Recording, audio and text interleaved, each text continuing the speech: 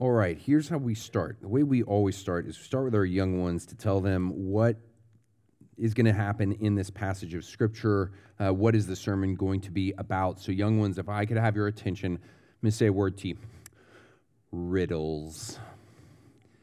If you've been here before, kids, and if I say riddles, what does that mean we're going to talk about in the Scripture? Riddles, which the Bible calls parables. Awesome. Okay, now here's the thing about parables. Parables of Jesus are like riddles. What do you got to do when you can't get the answer to a riddle? What do? You think? What if you can't get the riddle, you have to ask who? Google? No. Who do you ask? You ask the riddler. You have to go to God, okay, but okay, we're getting there. You've got to ask the riddler for the answer to the riddle. If you look in the back of your bulletin, there are more riddles there, but I've got some brand new ones for you that y'all have not heard. This is why Jesus tells parables. Because if you can't get the riddle, then you have to go to Jesus to get the answer to the parable riddle. And that's his whole point, is he wants you to come to him so he can explain what the parables are about. And the parables are always about how much you are in need of a Lord and Savior, and how Jesus is your Lord and your Savior. So that's what we're going to see today. Here, how about this? Here's a riddle. What tree grows but has no shadow? What tree? Ooh, Keller. A mountain? No. I like where you're going with that, though. What tree grows but has no shadow? Go for it. Druzy, what'd you say? Oh, did y'all hear that? A family tree. Very good. How about this? Which animals can jump higher than a tree? Go for it, Charlotte. A bird? Close. Which animal, Sanders? A bee? Me? He's not wrong, but I need more. Come on, how is it right that Charlotte's right? What else, Charlotte? A jumping squirrel. That is correct, but I still need the answer to the riddle. Which animals can jump higher than a tree? Sanders. Oh, all of them, because trees can't jump. Very good. How about this one? I am a seed with 3 letters in my name. Take away the last 2, and I still sound the same. What seed is that? Hoyt thinks he knows. Seed? No, close. Mustard seed. Here we go. We're getting close. We're about to get to mustard seeds in the parable. What's seed? 3 letters. You take away the last 2. Still sounds the same. Payton. I am a seed with 3 letters in my name. Take away the last 2, and I still sound the same. P. A pea. P-E-A. You take away the last 2. P. That's a seed. If you didn't know that, I didn't know that. Okay, how about this? Last one. I grow in trees, eat living things, but have no teeth, and give birth to one that looks nothing like me. I grow in trees, eat living things, have no teeth, and give birth to one that looks nothing like me. OA. A spider? No, but this thing eats spiders. Wait, Sanders, let's go with Grace. Ooh, not a snake, but I think really big versions of these eat snakes too. Italy? No, and I don't think this thing eats frogs. Sanders? A bird. I grow in trees, eat living things, have no teeth, and give birth to one that looks nothing like me. An egg looks nothing like a bird. There you go. Okay, y'all want one more? Okay, when Rick was 5 years old, he hammered a nail into his favorite tree to mark his height. 5 years later, he goes back to see how much higher the nail was. Little math here. If the tree grew by 5 centimeters each year, how much higher would the nail be? Wait, what? Who said what? Why would it not be any higher, Luke? You got all of these riddles. Did y'all hear that? Did y'all hear what Luke said? Because trees grow from their tops, not the bottom. The nail would be at the same height. Okay, y'all got all of my riddles. Fine. But Jesus is going to tell a parable about a tree growing very, very slowly over time, and Jesus has to explain to those who come to him that his kingdom, Jesus' kingdom, is like a tree. So he talks about a mustard seed going into a tree, going into the ground, and then it grows into this big tree, but it doesn't grow really fast. Jesus is going to say it grows really, really slow, but it's always growing. If you guys go look and you find like an acorn, did you know an acorn's a seed? Does an acorn impress you, kids? Well, you know what an acorn can do? If you go plant an acorn, it can grow into a tree that has 10,000 acorns. And then you could go take all those 10,000 acorns and go bury those and grow 10,000s of 10,000s more trees. Did you know from one acorn, you could cover the whole earth in trees? Is that cool? From a little acorn? That's amazing. That's crazy. Yes, it is cool. It's really cool. And that's what this parable is like. Jesus says his kingdom is like this little itty bitty seed that's going to grow into a big tree. And the point is, it's really hard for us, kids, it's really hard for us to see and to believe that Jesus is really taking care of his kingdom, that his kingdom really is awesome, because we can't see Jesus. And we're not exactly sure what is he up to. And sometimes we don't feel like he's up to anything. But here's the point. Can you watch a tree grow? No. But is it growing? Yes. And that's what Jesus' point is. Jesus' kingdom is growing. Even if you can't see it, feel it, it is. And he is caring for you, and he loves you. And how can you always remember that that is really true? How can you always know that? Where did Jesus most care for us? Kids, where did Jesus most care for us? Say it. The cross, which is a tree. Y'all, the cross, you look to the tree that Jesus was crucified on, and you can know that he has died to save you, that he has got you, that his kingdom is real. And because he died on the cross, there is a kingdom, and we get to be a part of it. So we're in the Gospel of Mark. That's what we're going to see today in the Gospel of Mark. And as we're making our way through the Gospel, it is normally assumed that all Gospels are organized in like a linear kind of chronological fashion. And yeah, there is that basic life, death, resurrection chronology of Jesus. But each Gospel, each Matthew, Mark, Luke, and John, each of them has an artistic pattern that reveals the same message of the Gospel. We're making our way through Mark's Gospel, and we're doing it according to his storytelling technique, kind of broad brushstroke, because we're taking it in chunks. But so he began his Gospel in chapter 1 with an initiation story. And that's a specific kind of story where it's a collage, it's a mosaic of these intentionally brief episodes that gives us glimpses of who Jesus is, what to expect. Then in chapters 2 and 3 of his gospel, he gives us conflict stories, because this is the major theme with Jesus, that he comes with conflict. You're either going to love him, accept him, or hate him and reject him. In chapter 4, Mark gives us parable stories of Jesus, because they really do complement this conflict motif, as we are going to see. So please stand for the reading of God's word. We're going to start in Mark chapter 4, verse 10 for a couple verses, and then we'll skip down to the last parable that he tells in Mark's gospel. It says, when Jesus was alone, those around him with the 12 asked him about the parables. And he said to them, to you has been given the secret of the kingdom of God, but for those outside, everything is in parables, so that they may indeed see, but not perceive, and may indeed hear, but not understand, lest they should turn and be forgiven. And he said, with what can we compare the kingdom of God? Or what parable shall we use for it? It's like a grain of mustard seed, which when sown on the ground is the smallest of all the seeds on earth.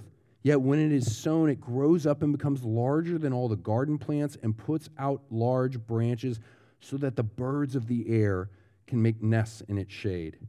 With many such parables, he spoke the word to them as they were able to hear it. He did not speak to them without a parable, but privately to his own disciples, he explained everything. This is the word of the Lord. Please be seated. So, picking up on that last line right there, he did not speak to them without a parable.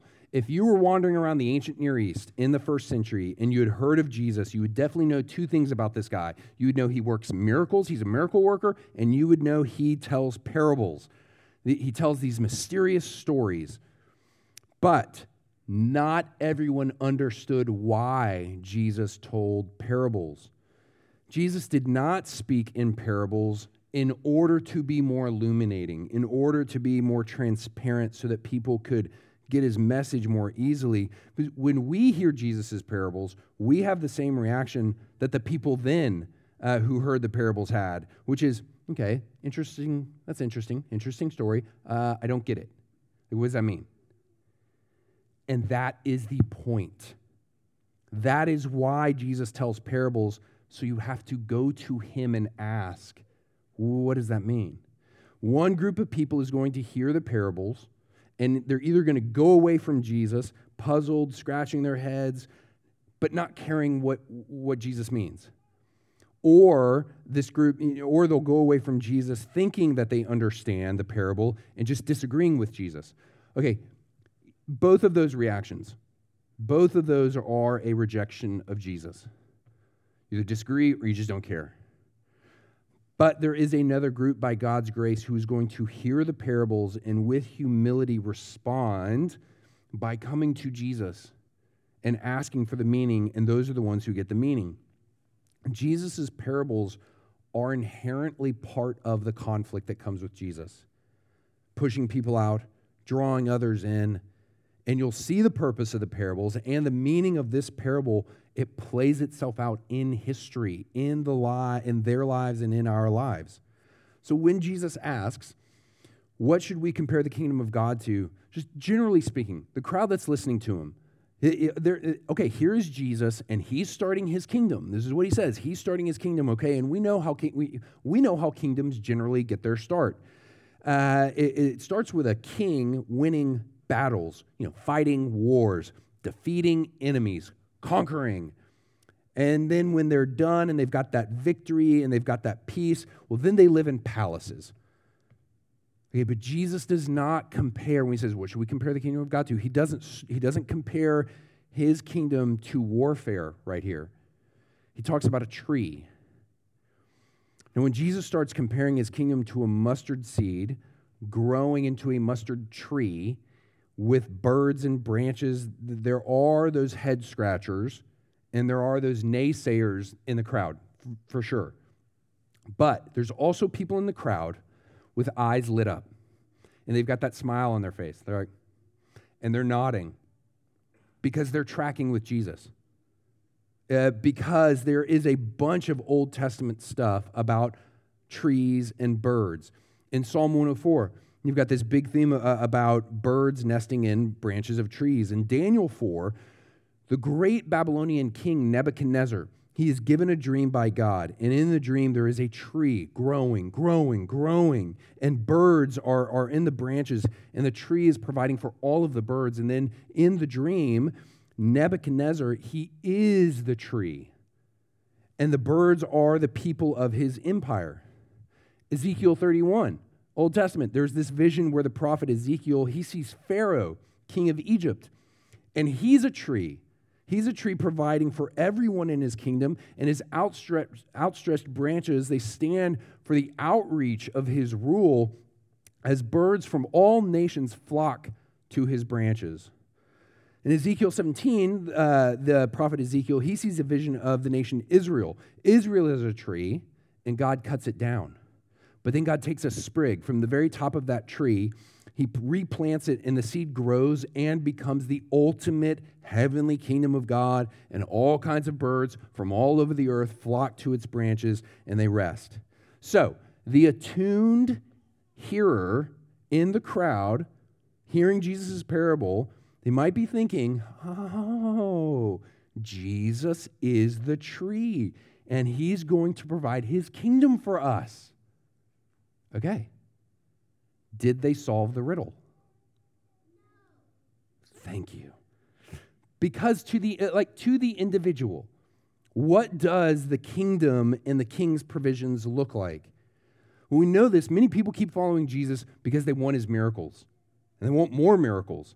And then more than miracles, they want what Jesus has. Even Jesus' closest friends approach him to solicit those coveted honors of being his number twos on his right and on his left when he comes into power. They want his power. They ask for his influence. Okay, what about how about to the crowd, to the group? What does the king and the king's provisions look like? They wanted Rome out. And we're talking about, okay, listen, Jesus, you're establishing your kingdom, you're the tree. How about that provision of victory for your people who are oppressed, your people who are occupied? These people expect their king to come and overthrow, or at the very, very least, reform the oppressive, corrupt leaders of their own people who obviously don't care for the people. And they expect their king to destroy the occupying, oppressing forces of Rome who are everywhere, on every corner. Their stamp is on everything. These people heard Jesus teach about the kingdom. The king has come. To them, it meant Rome is done. Jesus will beat them. He'll build his palace in Jerusalem, and we're going to rule the world from Israel. And here's where you see the purpose of the parable being played out in history. As Jesus' ministry goes on and on, more and more are wondering, like, okay, wait, when? When is Jesus going to bring his kingdom? They get so impatient, they take him by force, and they're going to force him to become king. And he has to miraculously escape. And then they see him arrested and beaten and condemned to death by crucifixion. And when they see that, they leave him. They abandon him. This king is not going to bring us the kingdom now. Where are his provisions now? And then there's the so what for us. And yeah, we're on this side of the cross, but come on, let's do the so what for us. How about let's just start with the individual, you. What about you? Because you have had unmet expectations where you've expected one thing from your King Jesus and you got the opposite. It's fair to say Jesus has disappointed each of you. It feels like because you are a Christian, things should go better for you. And yeah, we can trash health, wealth, happiness, success, gospel stuff, but why are we so disappointed when we're hurt? You're disappointed by suffering and injustices in life, and you're tired of hurting. More than disappointment, like you have felt sick, undone, abandoned, betrayed by Jesus. Those questions of where is God's justice, where is healing, relief, rest, where are you, Jesus? And then let's just talk about the so what for us, together us, corporate us, the church us. And what about our disappointment and our hurt with Jesus? I mean, are we really okay with a spiritual kingdom in this life? No king here, no CEO of the church, no church headquarters, no capital for the church. Or is there a part of us, maybe a really big part of us, expecting a physical kingdom, some version of it now in this life? Now, how tempting is it? Are we supposed to have influence, prominence, a seat at the table with the cultural elite as the church? Does American Christianity, let's just, Houston Christianity, doesn't it want big, cool, powerful, awe-inspiring Christianity? So what's the answer to the riddle? Jesus, tree, kingdom, provision. Jesus' parable, it has an unpromising beginning, a tiny mustard seed. Its growth, it's not even worth mentioning. He doesn't mention it. Slow growth, like watching a tree grow. But from that small beginning, a great ending, a tall tree gathering the birds of the air. The kingdom of God is not like dynamite or lightning, Jesus says. The kingdom of God is like a seed that grows into a tree. So when someone says to you, and someone has probably said this to each one of you, when someone says to you, hey, I want to come check out your church, have you ever thought to reply, yeah, you can come check it out if you want to, but have you ever watched a tree grow? That's not my line. That's another minister's line. But it sounds so Jesus-y. Let me say this. I want our church to grow. And I'm just talking about like Cornerstone. I want Cornerstone to grow, and I want it to continue to grow, and it's going to continue to grow. And yes, I want visitors to come, and I want them to be impressed in the best sense of that word, that they leave with an impression so that they come back, and then they keep coming, and either they come to know Jesus for the very first time, or they continue to grow in faith in Jesus and grow with us for a long, long time. What we should expect to see, what other people should expect to see here in any church is organic. And it won't necessarily look like a big deal. Even though awesome growth is happening, even if they cannot see it. For the most part, Jesus' kingdom in this life, it is going to go unnoticed and unappreciated in the world. It is growing every second, but you can't see it. And you can't post the growth on the Instabook or the Twitter talk. The Christian church with its crucified Savior and its prayers and its preaching and its baptisms and its communion, that stuff is weak. It's insignificant. It's irrelevant. Who cares, says the world. And it's super tempting for all of us to think that. And yet the church began with 12 insignificant peasants over 2,000 years ago in an ancient Near Eastern occupied town of the Roman Empire, one of the longest living empires in history, one of the geographically largest, most militarily, technologically advanced, diverse, prosperous, powerful empires in the history of the world. And the Roman Empire did not like the church. And so they sought out to destroy the church and kill anyone associated with it. And the Roman Empire is no longer with us. And the church is. That seemingly irrelevant, insignificant kingdom with its little unknown, insignificant, poor Jewish king and little conquered Jewish people with no land to call their own. That kingdom has grown, and Jesus' rule has spread across every socioeconomic boundary, every ethnic boundary, every cultural boundary. And it's not all sunshine, lollipops, and rainbows. In other countries, you can go to jail. Loved ones, in other countries, you can lose your life to profess faith in Jesus today. But those Christians are willing to profess it if they must. And so many of them are content to meet in secret, content to identify each other with secret handshakes. And the church continues to grow in places like that. And to the world, that's unimpressive. To us, to the church, that's the glory of the kingdom of God in this life.